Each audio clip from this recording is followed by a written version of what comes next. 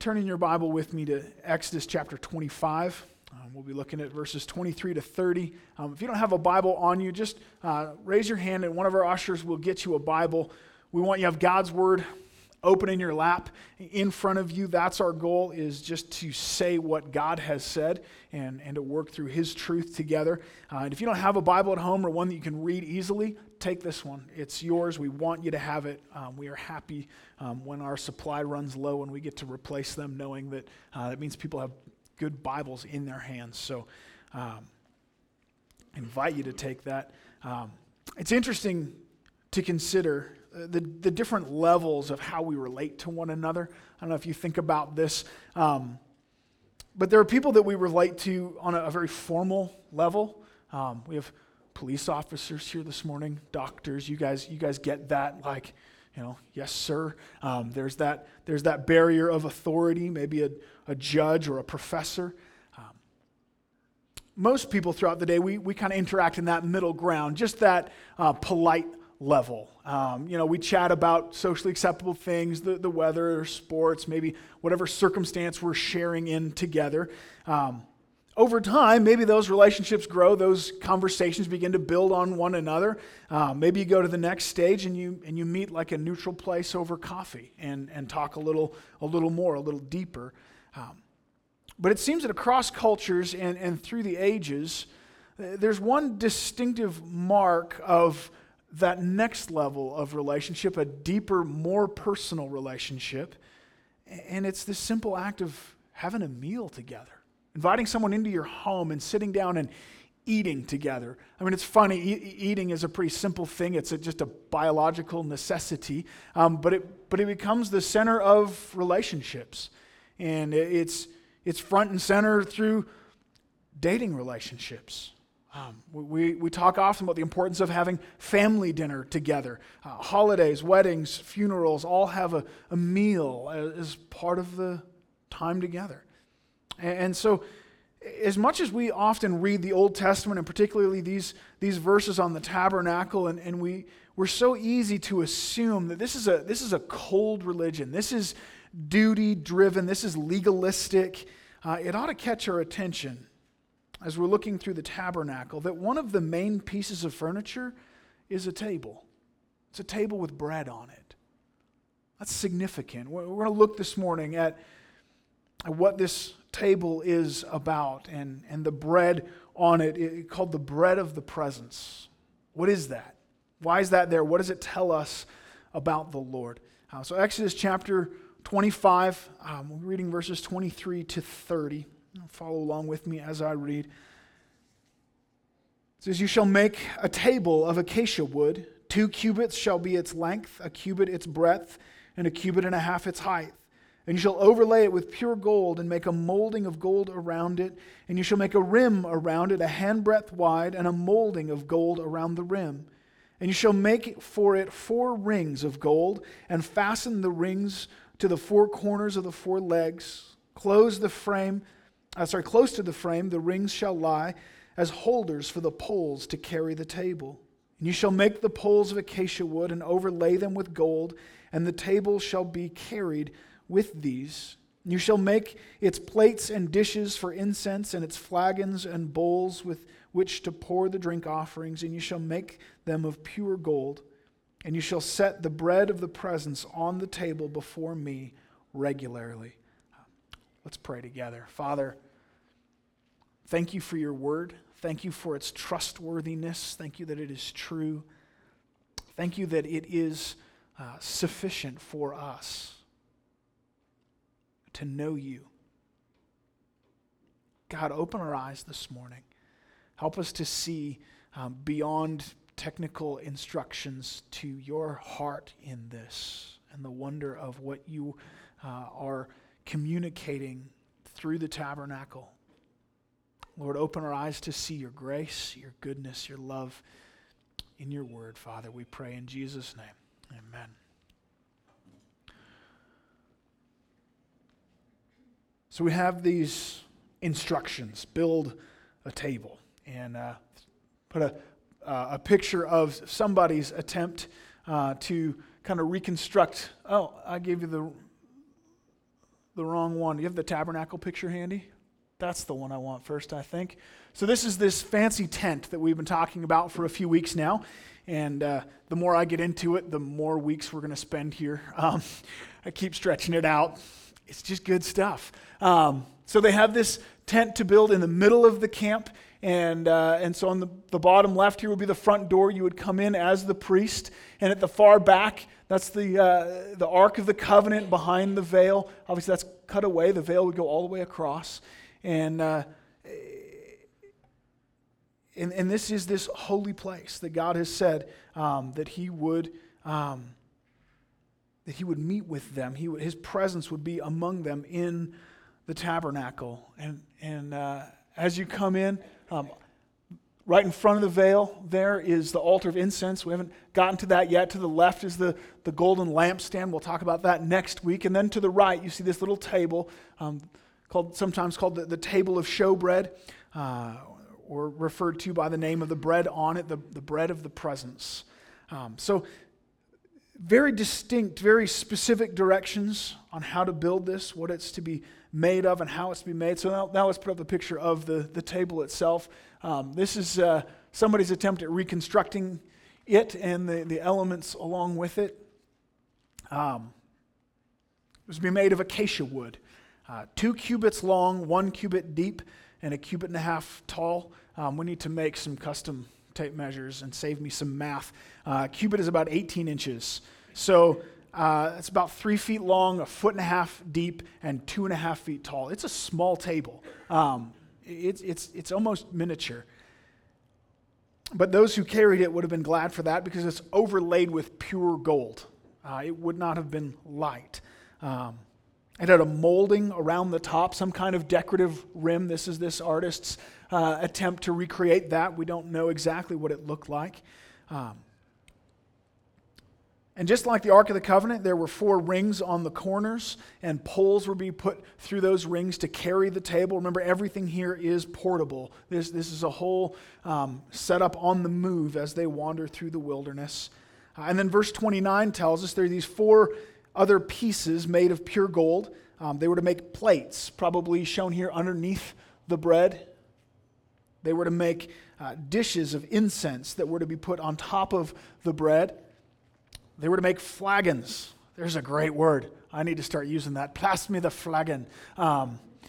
Flagon is just a jug or a pitcher. It's plural here. There's only one in the picture. And then bowls with which to pour the drink offerings. I think that would be the goblets in this picture. It's as good a guess as any.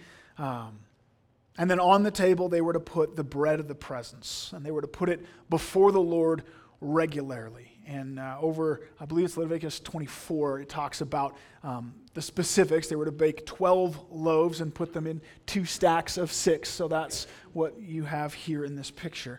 And that's about it. Fairly simple. But why? What's it all about? What a strange thing to command this people to build. Well, let's go back to the beginning just for a second. God had rescued this people out of Egypt. He told them that He would make them His special, beloved people, His precious people. He told them then to build this tent, and that it would be in this tent that He would dwell among them. His presence would be with them. And of course, that comes back to the Ark of the Covenant, this fancy box at the back of the tent. And it had a special lid called the atonement cover. And He said, my presence will be right there above the atonement cover. But why the table? What's that about? What is that communicating? God is telling them something about His presence. He's telling them more about what it means that He'll be with them. And the table, like so much of the tabernacle, is God, think of it as symbolic promises. And the first promise that we see, I think, in this table, there's a promise of provision. Bread was a staple food in the ancient world. Bread was often used symbolically to speak of just food in general, but more than that, to speak of kind of basic daily needs. And so when Jesus tells us when you pray, give us this day our daily bread, it's not just talking about bread. He's talking about our general needs, the things that we need to live. And so the table with bread on it is God saying, I will be with you and I'll provide for you. I'm going to supply your basic needs. I'll care for you. This is bread here in my presence. Now, this wasn't new.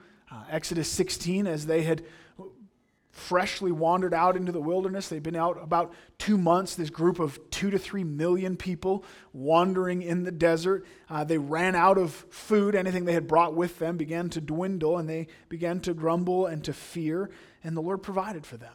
He said, go out every morning, and out on the ground like dew, they would find manna, bread. Again, God's saying, I'll provide. I will care for you. The difference here in the tabernacle is God is very specifically connecting that provision with his presence. This is what it means that I will be with you. It means I'll provide. You're my chosen people. I'll take care of you. Come to me, seek after me, be my people, and I'll provide. And that promise still stands. God cares about the physical needs of his people. Maybe it's been a tough week or month or year or longer. You're looking at the bank account and the bills, and the math is not working in your favor.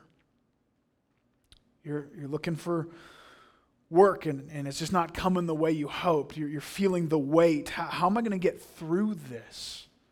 How am I going to provide for my family? And I know women feel this. I don't mean to discredit that, but especially men, this hits us hard because we're the provider, right? And there's something right and good about that. God has called us as men to provide for our families. And there's a certain degree we ought to feel that burden. If you don't feel that burden, then we need to have a different conversation. But we have this tendency to take it too far, to carry the weight beyond what is ours to carry. You're a tool. Yes, the tool that God will most likely use to provide for your family. And so it's right and good that we work hard and make wise decisions and take that incredibly seriously. But you need to realize you're not the ultimate provider of your family. The buck doesn't stop with you. You're not God. He's the provider.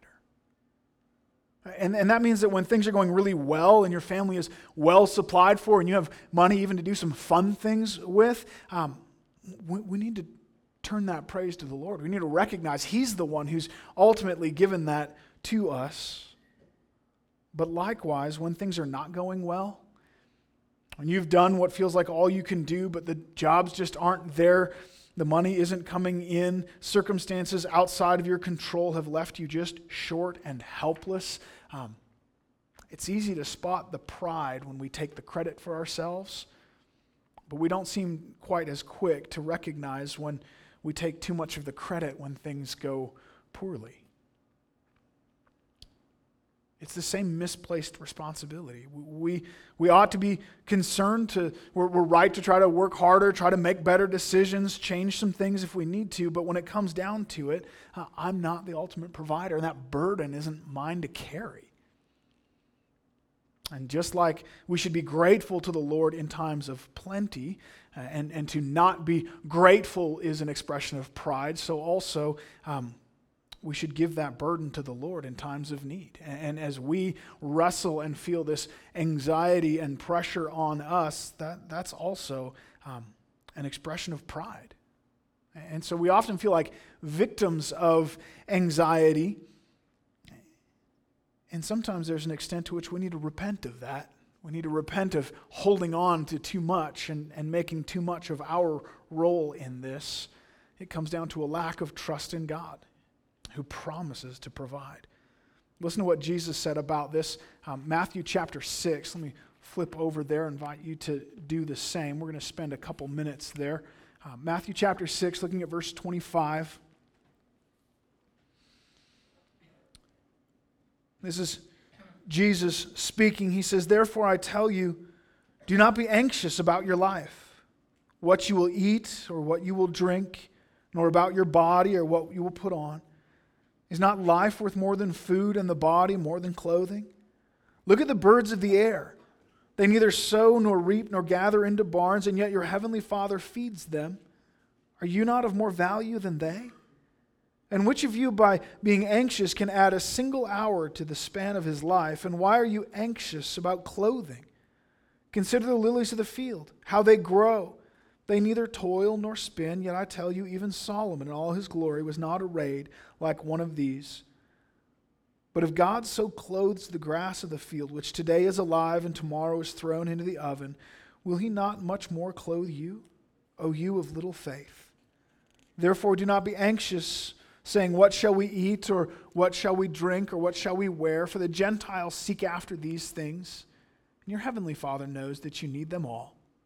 But seek first the kingdom of God and his righteousness, and all these things will be added to you. Therefore, do not be anxious about tomorrow, for tomorrow will be anxious for itself. Sufficient for the day is its own trouble." Notice as Jesus is telling this, how he refers to God, your heavenly Father, the Father that is above you, earthly Father, the Father who loves you and wants to care for you the same way that you love your kids and want to care for them and provide for them. Difference being, of course, we're weak and frail and limited, and he's not. He's the one who feeds the birds and clothes the lilies. It's no stretch for him to feed and clothe us as well.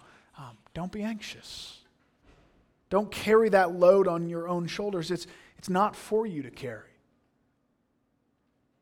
But there's more than that. Jesus hints at it at the beginning of this passage. And he says, is not life more than food and the body more than clothing? He's saying there's something beyond here. There's something more than just physical needs. And then he goes on to say that the Gentiles seek after these things, those who don't know God. Those who are not his people, they're preoccupied with this physical world and their physical needs, what they're going to wear and what they're going to eat. That's what their life is about. The implication being that is not what your life should be about. You ought to know better. And then he drops it. Seek first the kingdom of God and his righteousness, and all these things will be added to you. Focus on, seek after, run after the Lord. Make him your primary goal. Make your life not about getting stuff, but about getting him. And then the ebb and flow of success and need ceases to rock your world because it's not primary.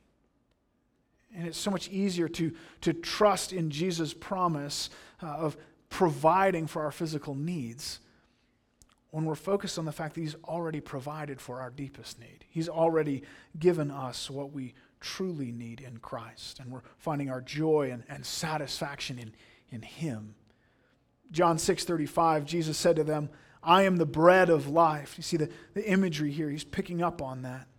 Whoever comes to me shall no longer hunger, and whoever believes in me shall never thirst. Jesus is the provision of something so much more satisfying than food or water, something far greater. This pushes back to this idea of the bread of the presence. It was a promise of God's provision. I'm here, I will care for you, I'll provide for your needs, but there's something so much more wrapped up in that. The bread of the presence is promising God's provision, but much more than that. Secondly, it's promising God's presence, and his presence in a very specific way.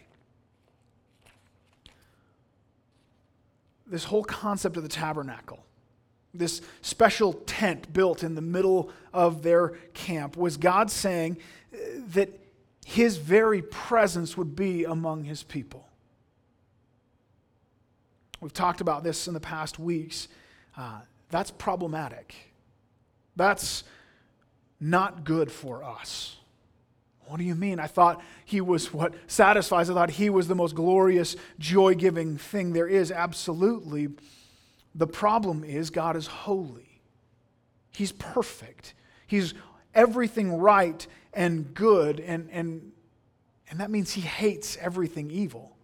He hates everything wicked, everything that is less than perfect. And look, I'm sorry if you've only ever been told that you're a perfect, beautiful butterfly, but the truth is you're a sinner. We all are. We've all sinned and fall short of the glory of God. We've all done things that God has commanded us not to do. And to get right to the bottom of it, our biggest sin that gives birth to all of our sin is the basic fact that we live our lives as though we were God. And that's the heart of it. It's treason. We live and think and act as if we're the ones who get to decide what's right and what's wrong. I'm the ultimate authority. I will follow myself rather than God.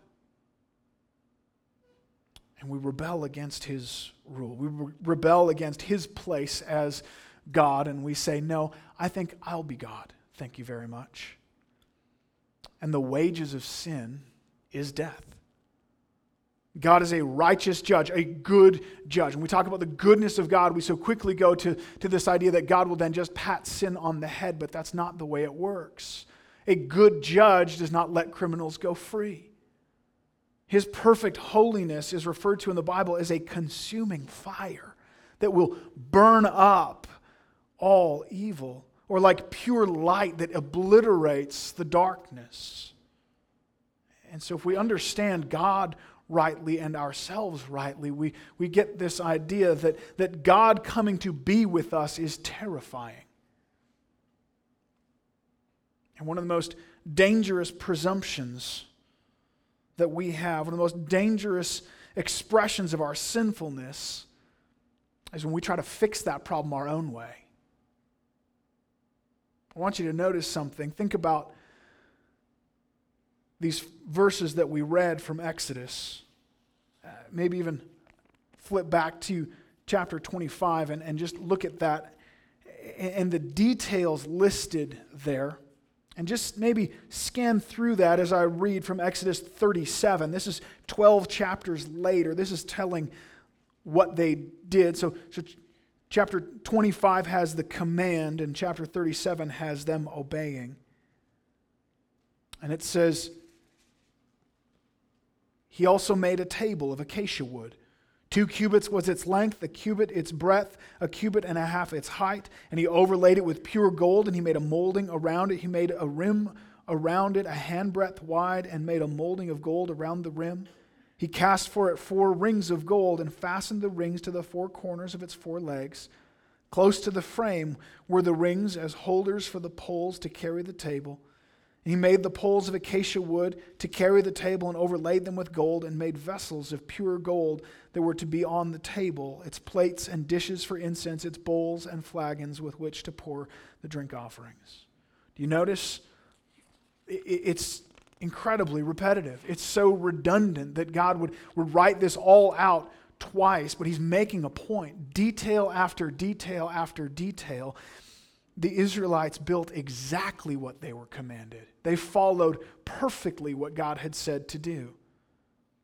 And in fact, not only did God give these detailed instructions, but at the end of chapter 25, when He had given the instructions for the Ark of the Covenant and the table and the lampstand, verse 40, just in case they missed it, said, "See that you make them after the pattern for them, which is being shown you on the mountain. Do it exactly as I said. I will dwell among you. I will be with you. But you will only be able to come to me exactly the way I lay out. Exactly the way that I have opened." We get so casual about God, forgetting His holiness, forgetting our sinfulness, and we begin to think we can come to God just any way we please. We can come to Him on our own terms. I'll set the agenda. I come to God through whatever. I come to God through meditation. I come to God just quietly through nature. I come to God through yoga. God says, no, you will come to me exactly the way that I have opened. It wasn't Israel building a tabernacle, trying to climb their way up to God, trying to get to Him. This was God coming down and saying, this is the way. This is how you will come to me. God started first telling them about the Ark of the Covenant, this strange box, and put inside that box are the Ten Commandments, the symbol of the law that condemned them. I don't know if you've ever just kind of skimmed through the Ten Commandments and used it as a checklist. It doesn't go well. And then on top of the ark, on top of this box, they put the atonement cover, this lid that God told them to build, and it symbolized how God would cover their sin. And His presence would dwell above the atonement cover so that when He looked down at the law that condemned them, He wouldn't see the law that condemned them. He would see the atonement cover, and it was on the atonement cover they would sprinkle the blood of the sacrifice. God is saying, I will cover your sin. I will make a way. You're right. For me to come into your presence would be death for you, but I will cover your sin. And the tabernacle, followed by the temple and this system around it for 1,400 years, was the only way to approach God. That was it. In the entire world, this was how you came to God. But that was never meant to be the final solution. It was never the end-all, be-all. It was only ever pointing forward to the true tabernacle. It was pointing forward to Jesus. These were these symbolic promises of what God would do in Christ. His death on the cross that would cover our sin so that we as a sinful people could be in the presence of God and live. That's shocking. And He, Jesus, is the only way. John 14:6, Jesus said, I am the way, the truth, and the life. No one comes to the Father except through me. People get all bent out of shape. Jesus is the only way. Is it that narrow? Is that the only way you can get to God? What's wrong with every other way? And I just want to shake my head. You don't get it. God would have been right to destroy you. He made a way. What do you mean that's the only way? He made a way. It's shocking. It's glorious. It's wonderful. That's the beginning of our relationship with God. That's the heart of the tabernacle. Makes it possible for this interaction. But it doesn't give us a lot of definition as to what that relationship with God will be like. Do we then become His slaves? Is it a servant-master relationship? Is it a relationship like that between a judge and a pardoned criminal? What does this invitation into the presence of the Lord really mean? And He answers that question by setting the table. By having them build in the tabernacle, inside His tent, a dinner table. Now just stop and think about that.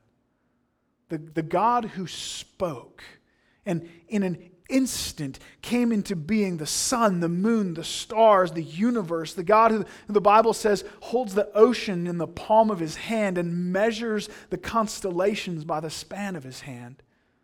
That God first said, build for me, not a palace, not a castle, not even a temple, but a tent, the same kind of dwelling in which His people were living. And God said, I'm going to humble myself. I'm going to come down and dwell among you in the simplest of abode. And then He set the table with bread and even a jug and cups for wine. I want to come to you. And I want you to be with me in an intimate relationship, in a personal way. Come and eat with me. This is shocking. We so often go astray here. We so easily get caught up in doing. How do you please God? Just go out onto the street this afternoon and just ask people, what would it mean to be right with God? How do you get to heaven? 9 times out of 10, you'll hear do. Or maybe more accurately, don't do. Right? That's religion. So many people live their whole lives going to church, giving money to the church, helping the poor, being kind, maybe even reading the Bible and dutifully saying their prayers. And God is not impressed. They missed it. They totally missed it. That's not at all what God is about. That's not at all what He wants. It's not what He's asking for. This idea of a formal exterior religion, this duty toward God, is an offense to Him. It's trying to come to Him on our own terms. It's saying, I'll make the way. Don't come down to me, God. I'll climb up to you. It's not the way. We read from Matthew 6 a few minutes ago, Jesus saying, seek first the kingdom of God. Just down from that in chapter 7, Jesus says these shocking words. This is what it looks like to seek first the kingdom of God. And He speaks of some who did it wrong. Matthew 7:22, on that day, and Jesus is talking about the final day of judgment. He says, on that day, many will say to me, Lord, Lord, did we not prophesy in your name, and cast out demons in your name, and do many mighty works in your name? And I will declare to them, I never knew you. Depart from me, you workers of lawlessness. Lord, we did this, we did that, we did the other thing. Aren't you impressed with everything we've done? Now let's just be clear. Jesus sets this up intentionally. So we read this and we think, dang, those guys did way more than I could ever do. They beat me. They did better, because Jesus knows how you think. See, if the guys in this story had showed up and said, Jesus, we fed 500 homeless people and they were turned away at the gate, what would we have done? We'd have said, chumps, I'll feed 1,000. I'll do better. I'll outdo what they did. But Jesus is setting us up. He's playing us. These men prophesied and cast out demons and did many mighty works. I don't care who you are. These guys got you beat. They did more. Bring your resume. Put it up. Jesus is graciously crushing your hope of doing enough, so that we just put our hands down and go, I can't compete with that. If that wasn't enough, I'm finished. And He's crushing that hope in us, because doing isn't the answer. So what is? Well, look carefully at Jesus' words. What were these men lacking? Jesus doesn't say, no, you didn't do enough. He says, I never knew you. I never knew you. You did all of those things, but you didn't know me. That impersonal religion, built on duty and performance and putting out the right exterior, it's not what God was after. It's not what He's ever been about, even for Israel. He set the table. He invited them to come in and know Him, to enjoy His presence. And the imagery of the bread goes kind of one layer deeper. The bread speaks not only of God's satisfying our hunger for food, but that He Himself satisfies the hunger of our soul. He's the one. The relationship with Him that He's inviting us to is that thing that fulfills our deepest longing. Listen to the language of the Psalms. Psalm 34:8. Taste and see that the Lord is good. Blessed, such a rich word, happy, full, satisfied is the man who takes refuge in Him. Come and taste the Lord. Psalm 107:9. He satisfies the longing soul, and the hungry soul He fills with good things. He's the true bread. Psalm 63. Because your steadfast love is better than life, my lips will praise you. I will bless you as long as I live. In your name I will lift up my hands. Now listen, my soul will be satisfied as with fat and rich food. and my mouth will praise you with joyful lips. It's that feeling of finishing off that massive ribeye and sitting back and going, I'm full. That's what Jesus gives. That's what the Lord gives to our soul. Fat and rich food. That's what God wants. People who have a relationship with Him, people who know Him.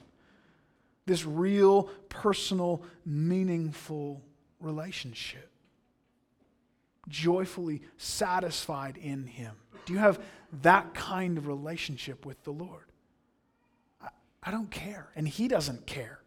If you go to church twice a week, read the Bible 100 times over, if you're the best father and the perfect mother, if you've never lied or cheated or uttered a single swear word in your life, that's not the point. That's not what God's after. The question is, do you know Him? Do you love Him? Do you have a relationship with Him? Or when you stand before Him on that judgment day, will He say, I never knew you? I distinctly remember as a teenager listening to Grace Sheenbein was her name, talking to our youth group. And she was talking about this very thing, this true relationship and love for God. I grew up in the church. I was in the church 2 to 3 times a week. My dad was an elder. I knew the Bible forwards and backwards. I kid you not, I was on a competitive Bible memorization team, and we traveled like we meant business. I taught Sunday school. I don't know that I actually literally had uttered a single swear word. I was squeaky clean and proud of it. And as Grace Sheenbein talked about this relationship for God, this love for God, I distinctly remember in my head thinking, she must mean something different by that word love. She must mean something different by that word relationship, because in my head it just didn't compute. Because I worked harder at being a Christian than anyone I knew. And I didn't have either of those. And it wasn't long after that day the Lord began to graciously destroy what I thought was my Christianity. Showed me how self-centered and arrogant it was as I was trying to climb up to Him and impress Him with all of my filthy rags. It wasn't about Him, it was about me. And I began to learn that He actually invites us to His table. He actually invites us to know Him. That we come to Him by grace, that He's the one who covers our sin. Not that we have to somehow make it all go away and cover it or outbalance it with our good deeds, but He says, no, I will take care of it. I'll wipe it away. Now, those who know Him, yeah, they go to church. Yeah, they do live lives of increasing holiness. They do read the Bible. They do pray. But they do those things because those things are the way that we grow closer to Him. In those things, we get to walk with Him, to be with Him, to know Him more. But it's not about what's on the outside. It's not about what you do. Do you know Him? Have you accepted this invitation to come to the table? He calls us to this loving relationship with Him. John 1:12. Jesus says of Jesus, to all who did receive Him, who believed in His name, He gave the right to become children of God. Children. And there are 12 loaves set out on that table. Every tribe of Israel has a loaf of bread on their behalf. It's for everyone. There's enough for all. Exodus 25 says in verse 30, they were commanded to set the bread of the presence on the table regularly. It's out there all the time. Enough for all. It's an open invitation. It's saying, come. It's here. It's available. Revelation 3:20, this beautiful picture Jesus says, "Behold, I stand at the door and knock. If anyone hears my voice and opens the door, I will come in to him and eat with him and he with me."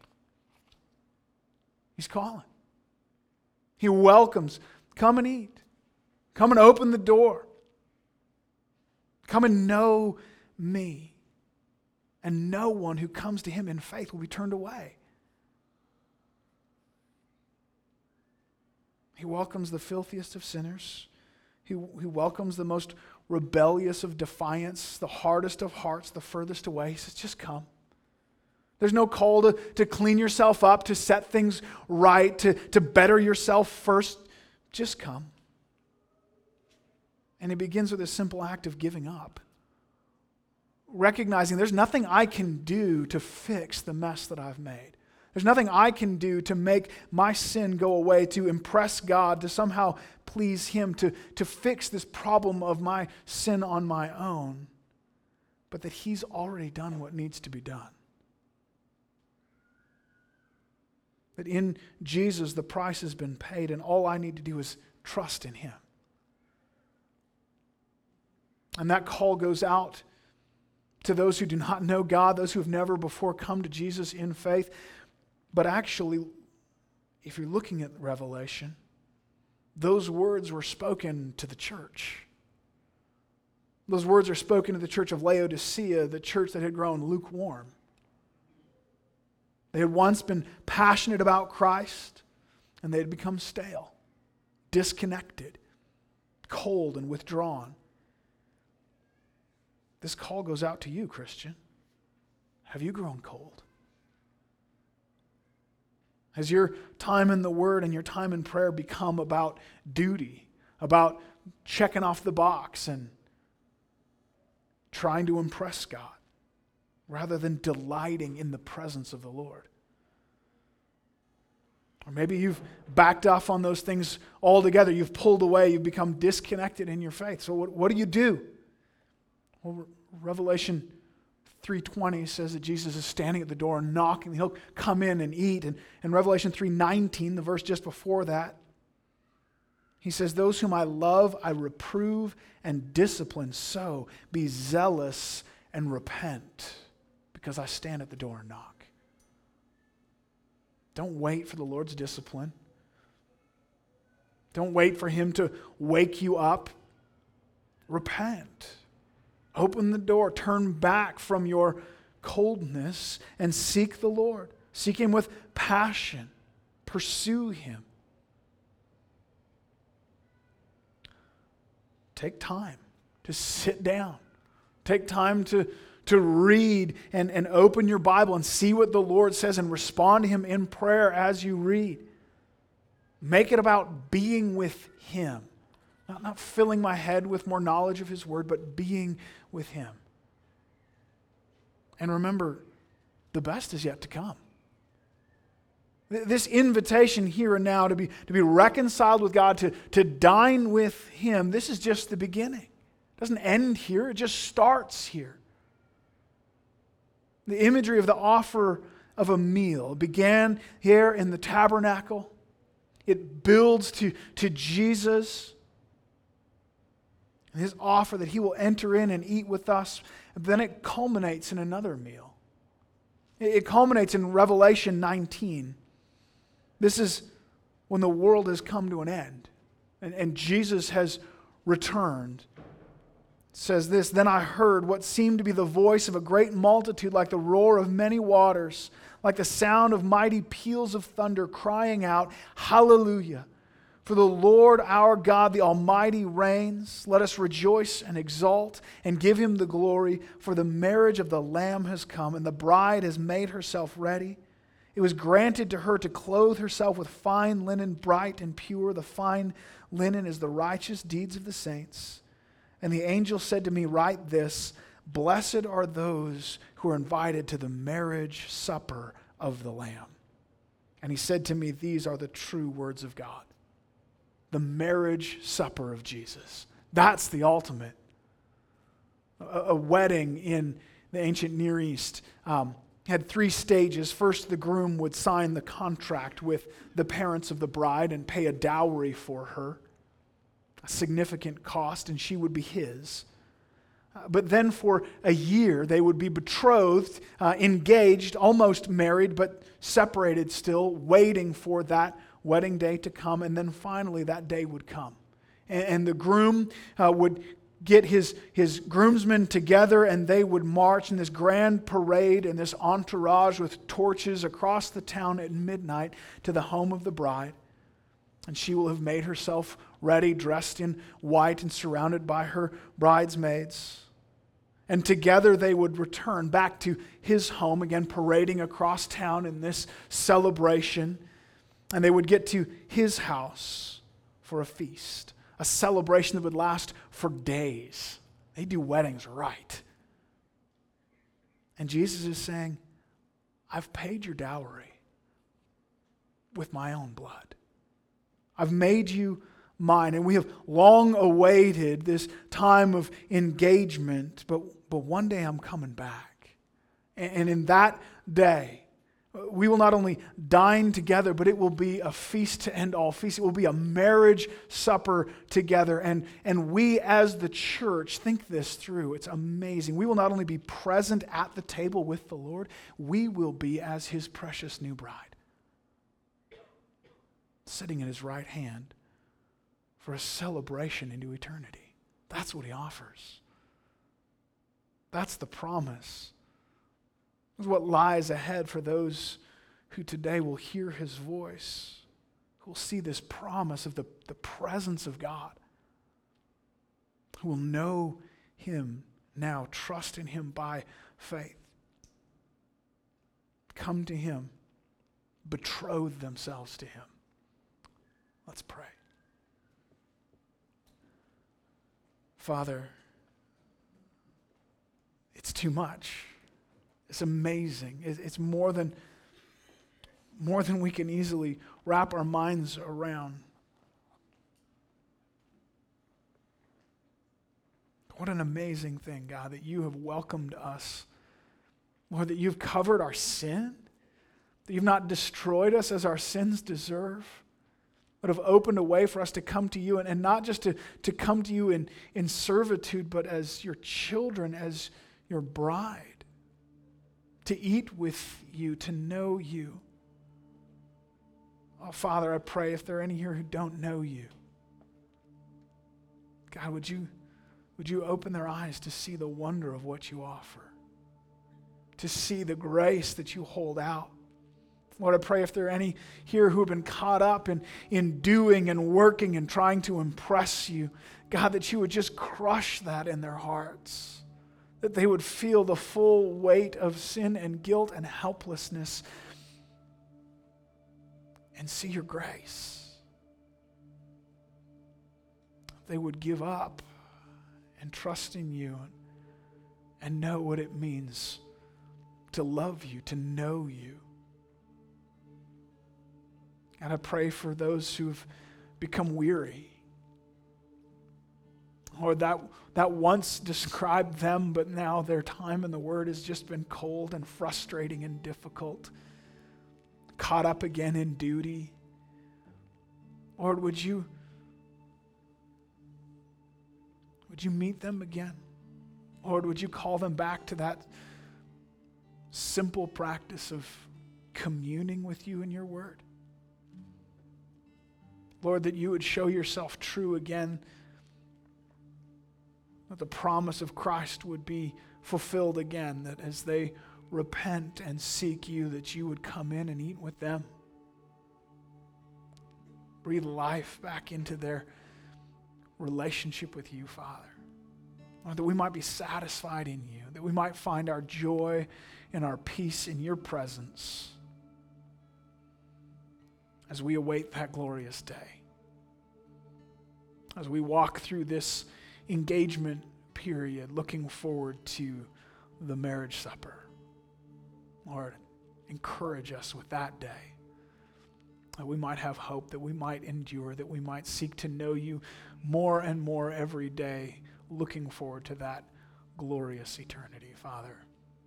We thank you We praise you. Lord, be at work in our hearts. In Jesus' name, amen.